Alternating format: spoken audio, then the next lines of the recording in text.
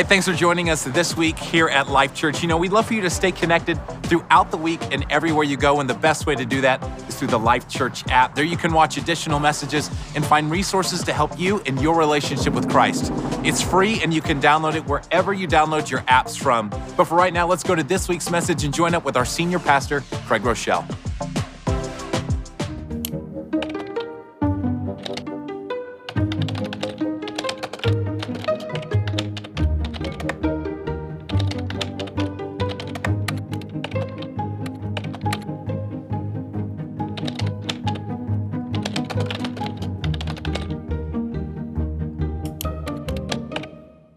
Well, I am so glad to have all of you guys today with us at church and all over the world at Church Online. One of my favorite things to do is meet people at the gym. If you're at the gym and you say, hey, there's Craig, come say hi, because I love doing this. I love especially hanging out with people that are not yet followers of Christ, developing friendships. I met a guy, developed kind of a friendship over time. He calls me Preacher. And after a period of time, I realized it was probably appropriate for me to maybe share my faith in a non-weird, hopefully, way. And I started to talk to him about spiritual things. And he said, Preacher, I like you and all, but I don't want to hear the Jesus stuff. I said, fair enough. I won't give you the Jesus stuff, but I'm just curious, why don't you want the Jesus stuff? And he said, well, I tried Jesus, and it didn't work. I said, fair enough. I'm just curious. How'd you try him, and how did it not work? And he said, Preacher, I went to church for almost 2 months straight. And during that time, my girlfriend broke up with me, I lost my job, and my plumbing backed up. I tried Jesus, and it didn't work. Sounds like a bad country song. You know, my dog got run over, and I spilled my beer, whatever like that. Okay, this message is dedicated to any of you who feel like you're trying to do the Jesus stuff and life is not going the way you would expect. We're in a message series called Things Jesus Never Said. Why are we talking about what Jesus didn't say?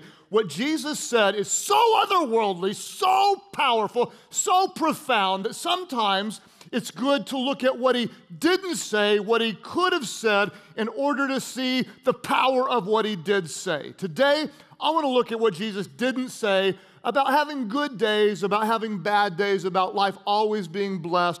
Just for fun, we'll start out with some things Jesus didn't say to keep in tradition with the other weeks. What did Jesus not say? He never said, whoever does the will of my Father will always get the best parking spots. He didn't say that. He never said, if you lose your life for my sake, you'll always look great in your swimsuit. Sorry, swimsuit weather is coming. He didn't say that. He never said, but seek first the kingdom of God, and you will never get a zit before prom. Jesus did not say that. The big question about getting a zit is pop or not, to pop or not. I was a popper. Bonus points if you get something on the mirror. You know, I don't know. You know, I'm sorry. Just, hey, if you're going to have fun, have some fun. You know what real love is, right? When you're close enough to pop the zit on the back of your spouse. Hashtag relationship goals. Here's what I hope you'll understand. Jesus never, ever promised that you'd always be healthy, that you'd certainly be wealthy, that you'd always get the best parking spots, that your Wi-Fi would never buffer when you're watching Netflix. He never promised your spouse wouldn't get a headache when you're in the mood. Nobody said amen. I don't know what he's talking about. I have a buddy, he goes up to his wife and he says, here's 2 extra strength painkillers. And she's like, what's that for? He says, that's for your headache. She said, I don't have a headache. He goes, ah. Anyway. Someone's writing that down. Things Jesus never said. What I do want to do today is I want to look at what Jesus did say in John's Gospel, John chapter 16. The context, Jesus was going to let them know he was going to give his life, and he was giving his disciples last-minute instructions. These are kind of my final thoughts, my final prayer to empower you to go out on your mission. And this is what Jesus said in John 16, verse 20. He said about his death, impending death. He said, very truly I tell you, You will weep and mourn while the world rejoices. He didn't say you're going to rejoice and always be happy, but he actually said you're going to be incredibly upset, you're going to weep and mourn while the world, everybody say the world. Jesus is going to use the phrase the world 19 times in his upcoming speech and prayer.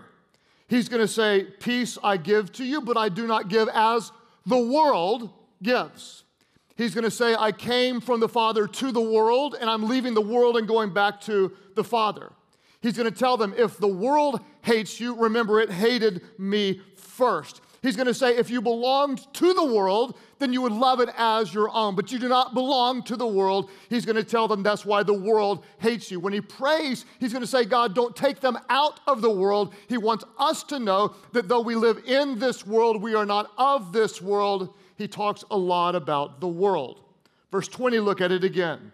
He says, very truly I tell you, you'll weep and mourn while the world rejoices. And then he says, you will grieve, but your grief will turn to joy. A woman giving birth to a child has pain because her time has come. But when the baby is born, she forgets the anguish because of her joy that a child is born into this world. I saw that 6 times with Amy every time she gave birth. Amy is not at this service, which gives me complete freedom in the Word of God. I don't know what's up with this chick. I love her, but she only got an epidural 1 time. And then for some reason, she just decided it would make her feel closer to God and closer to the baby to feel the pain. I'm kind of like, God gave people a brain who gave us medicine. Take the drugs, But nevertheless, she's like, this is going to be so holy. Well, the first time she did it with no pain, it was like holy for about 30 seconds. And then it got real, okay? She goes through this phase where it's not that bad. And then it's like, this is the worst thing ever. Get me out of here. I quit. Then it always turns on moi. Somewhere in there, she looks at me and she goes, you did this to me. Do something about it. I tried. I told you to take the drugs. Then at the end, all 6 times, there's one of the most holy moments that anyone could ever have.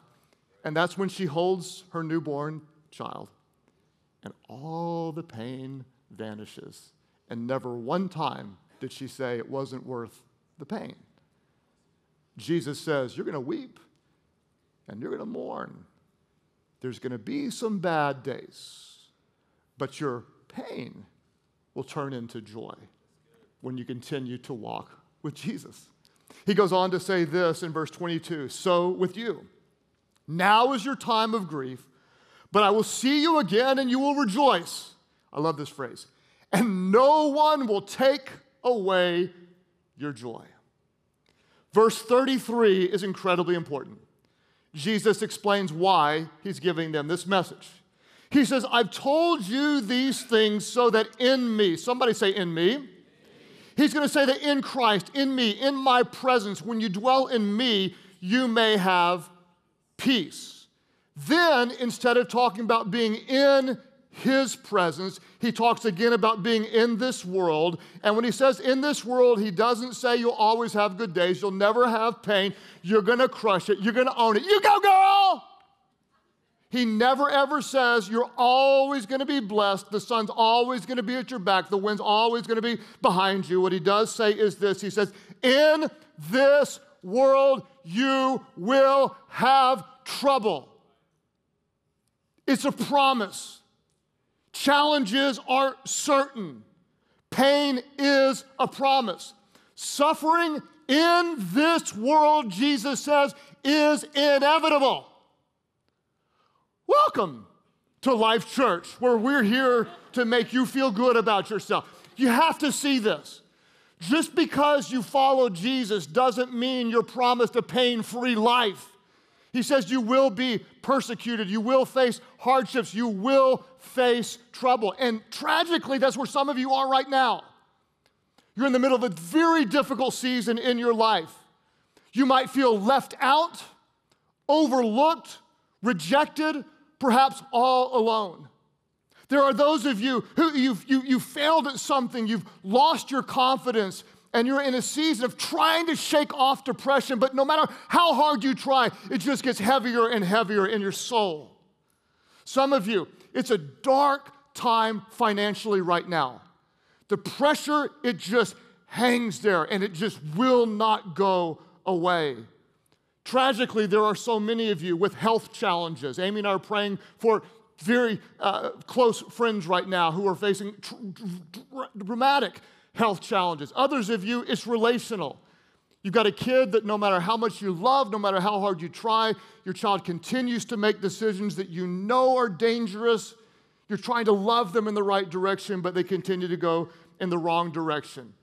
Maybe it's work, whatever it is. The pain feels unbearable. There's more to do than humanly possible. You're afraid, you're hurting, you're overwhelmed, and it doesn't seem like anyone understands. And it's in times like that you're tempted to be just like my buddy at the gym and wonder, God, where are you?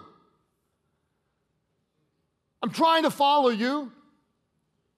I'm doing the Jesus thing.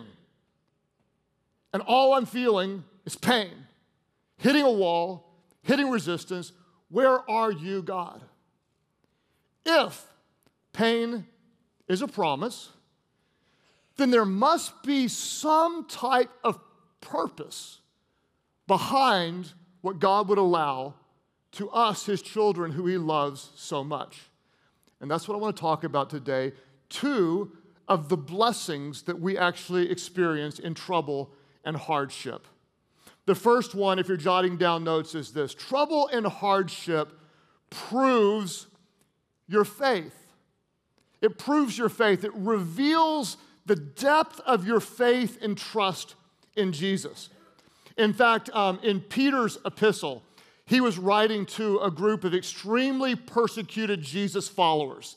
Around the year 60 to 65 AD, the evil emperor Nero was persecuting followers of Christ in ways that are even difficult for me to get my mind around. One thing that he would do is this: he would take animal skins off of dead animals and skin the animals, put the skin around the body of Christians, sew them into it, and then release wild dogs to attack these Christians and watch and cheer as the dogs would eat the Christians alive. If that's not crazy enough, he would throw parties at his palace, and he would pour wax onto Christians, tie them to trees, and then light them on fire and make these human candles as he was entertaining guests to the screams of dying Christians. Into that very context, Peter, under the inspiration of the Holy Spirit, pens these words when he says in 1 Peter 1:6, "So be truly glad. There is a wonderful joy ahead, even though you must endure many trials for a little while." And then he says something that's always gripped me. He says, these trials will show that your faith is genuine. Whenever I think about that, if there's such thing as a genuine faith, there must also be something as a counterfeit faith. In fact, if there is one fear that weighs on me as a pastor in this culture today, in my part of the world, I'm afraid there are so many people that have a counterfeit faith. It looks real from the outside, but the roots don't go deep underneath. One of the reasons I think I know this so well is because this was me for so much of my life. I grew up going to church. I knew when to stand up and to sit down, and to stand up and to sit down. And I could find the hymn number 353 and sing it. But on the outside, I looked like a follower of Christ, but on the inside, it just wasn't real. One thing that's interesting to me is that people I don't even know often confess things to me. It's bizarre. Amy and I were at a restaurant, and we had a really cool waiter that we met, and he was pretty excited to see us. He's like, "Oh my gosh, you're my pastor, you're my pastor. I like Life Church, I love Life Church." He goes, "I go all the time." And he said, "I'm sorry, I'm lying. I haven't been in a couple of months." He goes, "I just lied again." I haven't been in a couple years. And then he started telling me what happened, how his grandmother got sick and died, and he got mad at God, and he lost his job, and so he had to work an extra job. And the next thing you know, he started drinking, and then he started doing drugs, and then he started doing meth. I'm like, I'm just trying to order my grilled chicken, and we're having a prayer over your meth problem, okay? And what was so interesting to this is how often something like this happens. Hey, I'm kind of in the church thing, I'm doing the God thing, and then something bad happens, and we're pulled away. Our roots aren't deep enough. Jesus told a parable about that. He said, sometimes a little plant grows up, and the thorns choke out the life. He says, the worries and the cares of this world make it unfruitful.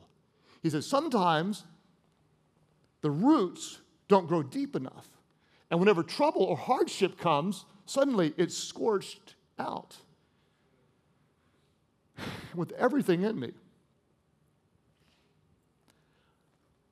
I don't want that to happen to you. Trouble and hardship, it proves your faith. What do you see so often? I've got migraines. God, where are you? I got rejected from grad school. God, I can't trust you. You didn't answer my prayer. God, you must not be real. No, actually, it's in those times when you have a genuine faith and your roots are deep, and when the sun burns and the wind blows, you stand strong because your faith is real. Trials prove your faith. What's so interesting to me is what Jesus does. He contrasts two things. You cannot miss this. He says, in me, and he says, in the world. And he says, in the world, you will have trouble. That's a part of being in a broken, sin-stained world. There's trouble. But he says, in me, you will have peace. In the middle of trouble, in a sin-filled world, you can still have peace from heaven, a peace that goes beyond our human ability to understand or even comprehend. Trials, trouble, it proves your faith. To me, one of the most pointed times as a church when we felt this was in the very early years. We were still in one location, and the church was small enough to where most everybody knew most everybody, and there was a gentleman named Bill who was then much younger than I am now. He was the dad of 5 kids. They were very close to us and so many people in the church. And Bill got very, very sick. And we prayed and prayed and prayed and had all church prayer meetings and believed that God was going to heal Bill. I don't think there was a person there that didn't have faith to believe that God was going to raise him up. Unfortunately, Bill didn't make it. And we were all devastated. I came to do one of my first funerals in the church, and I planned it all out, and I felt confident that God had given me the words to say to bring comfort. The problem is I forgot the opening words. How do you start a funeral? What do you say?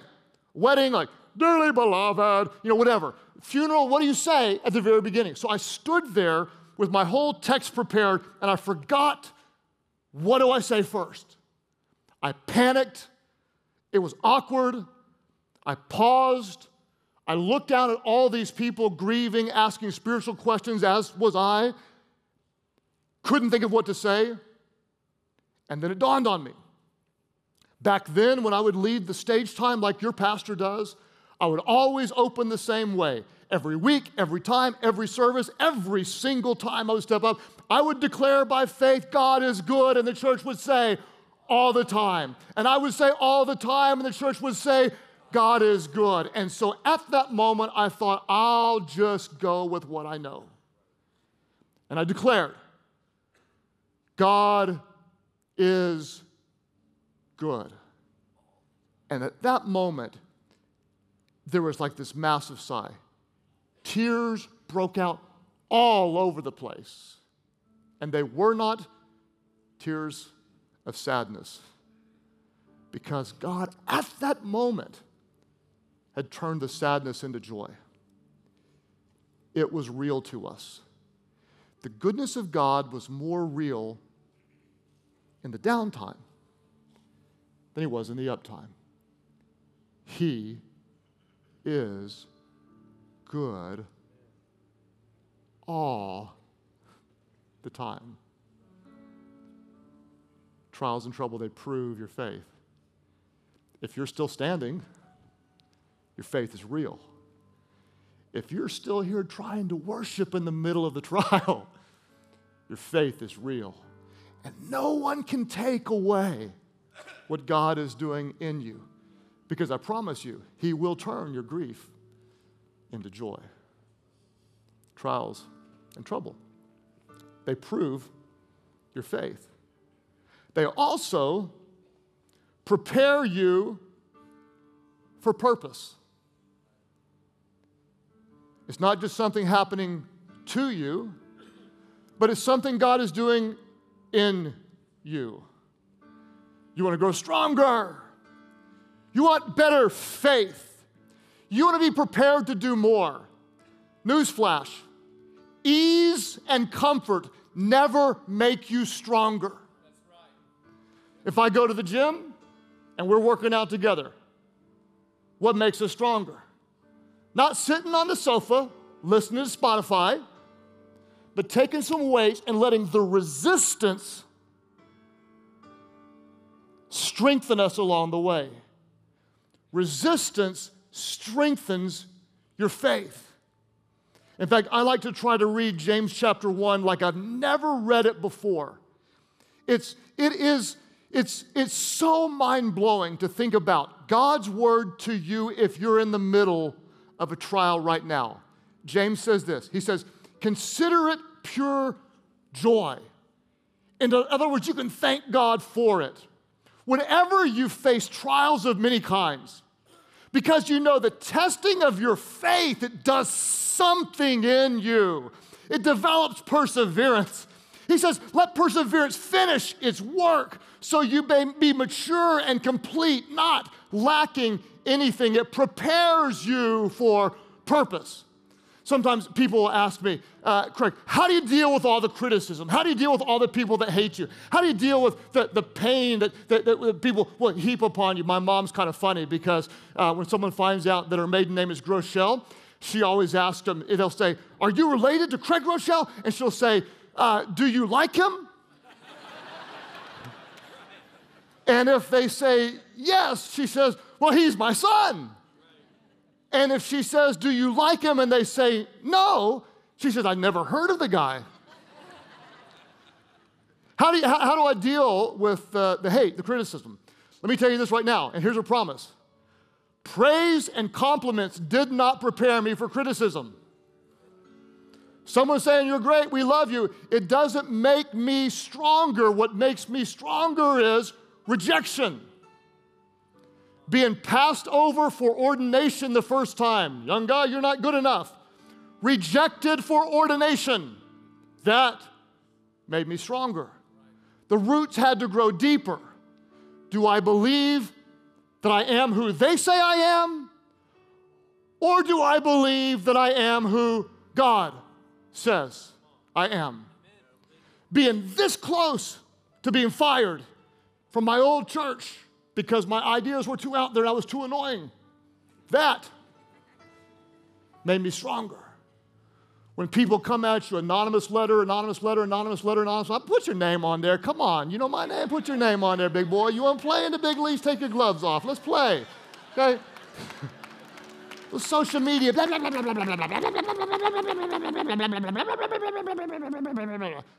does that do? You put your confidence in God. You put your confidence in God. You put your confidence in God. It's the resistance that's doing something in you, preparing you for something in the future. You say, I don't see the point. I'm so discouraged. I'm overwhelmed. I'm afraid. Listen to me. Could it be that God's preparation comes packaged as pain? Oh, I don't even know where you are or how you're sitting there right now. But could it be that the very thing God is preparing in you for you to do later on, it comes packaged as hardship, as trouble, as trial? How did God prepare Joseph to rule over Egypt? By being rejected by his brothers, by being sold into slavery, by being falsely accused of a crime he did not commit. The roots were growing deeper. His confidence was growing stronger. Peter in the New Testament walks on water until he looks away, and then he's in the water.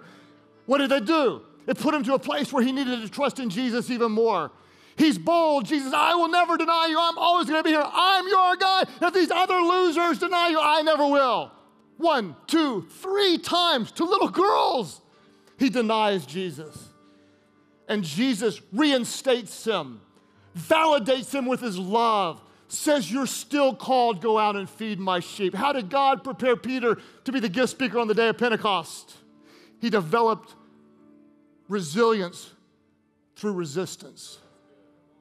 Could it be that God's preparation for you often comes packaged as pain? Sometimes I just tell myself, it's not pain, it's preparation. Tell yourself, it's not pain. It's not just what's happening to me. It's God doing something in me. He's strengthening me. He's preparing me for something to come. Change your perspective. You weren't turned down. You are being toughened up. The offense, what does it do? It's purifying your heart. It's cleansing your soul. The loneliness, it's teaching you to trust God. It's forcing you to be more intimate with Him than you've ever been in your life. The betrayal, it's increasing your capacity to love like Jesus loved, to forgive like Jesus forgave. The setback, maybe it's a set up for God to show up and to show off. If you're wrecked with pain, there's always a purpose in your pain. God never, ever wastes a hurt. It proves your faith. It prepares you for purpose. I hope you'll understand, I hope you'll embrace the good news, the gospel, the good news of God's love, the good news of His grace, the good news of His presence. The good news is not that Jesus delivers you from your pain. The good news is that Jesus delivers you from your sins. The good news is that His grace is here, that He is real, and He is working in all things. He never promised you your girlfriend wouldn't break up with you. You wouldn't lose your job, and your plumbing wouldn't back up. Following Jesus isn't about having life the way you want it on earth. It's actually about denying yourself, taking up your cross, dying to self to follow Him. This world is temporary. This world is passing. This world is fading away. And that's why Jesus said this. He said, in this world you will have trouble, but take heart, for I have overcome the world. In this world, you will have heartache. You will have pain. You will be rejected. You will cry yourself to sleep sometimes at nights. But in Christ, you can have a peace that goes beyond your human ability to understand. And that's why, can I be honest with you? That's why I can be hurting on the inside with all sorts of personal pain, smile on the outside, and preach with fierce faith because my faith has been proven. You can knock me down, but I'm coming back because my roots are deep. And if there's anything strong in me today, it's not me. It's been Him in me, preparing me for purpose. In this world, you will have trouble. That's why I love what John says. For everyone born of God, are you born of God? Do you have real faith? Is it genuine faith? Because if you do, you will overcome the world.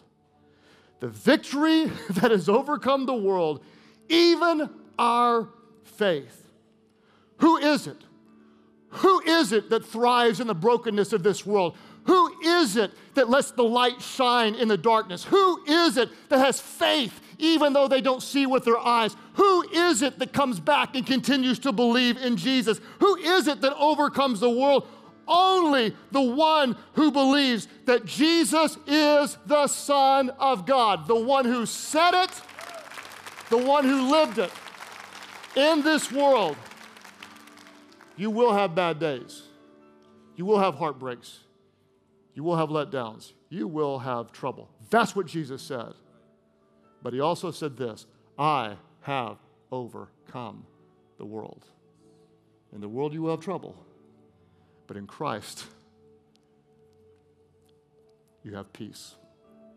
So Father, today we pray for that peace from heaven. Make yourself known, God. I pray for those maybe with counterfeit faith, you'd prove their faith. God, take it deep, make it real. All of our churches, as you're reflecting in prayer today, I know that there are so many of you that are hurting, and with a pastor's heart, I ache and hurt and grieve with you. If you'd say, I need an extra dose of the presence of God, I need His grace, I need His presence, would you lift up your hands right now? All of our different churches, you're hurting, you're in the middle of a dark season, lift up your hands right now as an act of faith. God, I pray for all those who are struggling, those who are facing significant burdens. God, I pray that somehow in the middle of this we could recognize that you are still good. You are still good, that your goodness isn't based on our circumstances, it's based on your nature. And God, I pray that we could sometimes look at pain and look it straight in the face and say it's not just pain, it's preparation. You're doing something in us because you want to do even more through us, God. Help us trust in you. The evidence of the quality of our life isn't a reflection of your goodness. We live in a broken world, God. So may we rejoice in our sufferings, considering it pure joy, because, God, you're maturing us, you're completing us, so we can do your will on earth, God, as it is in heaven. As you keep praying today at all of our different churches, I know that there are some of you that you may be really, really low right now. I'm convinced that in His goodness and grace, there are times when God may allow us to get so low that we can only look up. There are those of you, it's time to look to Him, to surrender your whole life to Him. There are those of you today, you may recognize my faith might be honestly a little more counterfeit than it is real. This was my story growing up. I knew the lingo in my head, but it wasn't alive in my heart. At all of our churches today, those of you who say, maybe the weight of my sin is real, let me tell you who Jesus is. He is the Son of God. He was sinless. He died on the cross. He died on the cross as the perfect sacrifice for our sins. On the third day, when they went and looked for Him, the stone, it had been moved. The tomb, it was empty. He was not there. Our God raised Him from the dead. Why? So that anyone, and this includes you, doesn't matter who you are, doesn't matter what you've done, anyone who calls on that name that is above every name, the name of Jesus, the Savior, the Son of God, the risen one, the conquering King of Kings and Lord of Lords. When you call on His name, you're saved, you're forgiven, you're changed, you're new, you're different. You don't want to go back to your old way because you're different. It's not counterfeit, it's real. For those of you, you're not sure, you don't know where you are. The weight of your sin weighs upon you. You call on His name. He removes your guilt. He forgives your sins. It's not because you're good, it's because He's good. The good news is not that He delivers you from pain. The good news is that He forgives your sins. And all of our churches, those who say, I want to know Him. I want to depend on Him. I want Him in my life. I want Him to lead my life. My life is not my own. I give it to Him. Today, I surrender, Jesus. I give you my whole life. Lift up your hands now all over the place and say, yes, that's my prayer. Lift them up high and say, yes, Jesus. Right back here in this section, praise God for you. Others of you over here, right back over here on this side. Over here as well, man. Church, you ought to worship God a little bit. Others of you today say, yes, Jesus. I surrender. I give you my life. Church online, you guys click right below me. And if you wouldn't mind, all of our churches, why don't we just stand to our feet together in unity with those around us today. We're going to lift our voices and celebrate new life in Christ. The angels in heaven will be rejoicing in moments, and so will we. Would you pray aloud? Pray, Heavenly Father, I give you my life. Jesus, forgive my sins. Save me. Change me. Make me new. Fill me with your Spirit so I could show your love, walk in your truth, and to make you known. My life is not my own. I give it all to you. Thank you for new life. Now you have mine. In Jesus' name I pray. Can somebody worship big, celebrate loud, welcome those born into the family of God? Hey, thanks again for joining us here at Life Church. You know, it's always our heart as a church to see you continue to grow in your relationship with Christ. We have a great way to help you do that. It's called life.church/next. There you'll find videos and all kinds of resources to help you take your next step in your faith journey. Again, thanks for joining us here today. We'll see you next time.